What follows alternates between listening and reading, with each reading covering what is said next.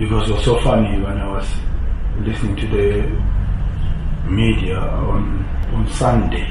Yeah, Sunday. And the coach of Orlando Pirates was talking about Mamelodi Sundowns. And I said to myself, we have Stellenbosch, we have Highlands.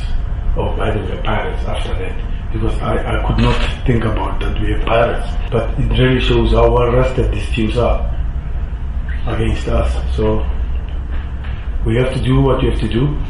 We try to win everything, and becoming too ambitious and too greedy, and sometimes it comes back and bites us. I think the Champions League split us on the way. 14 games we have put there with the traveling and all that.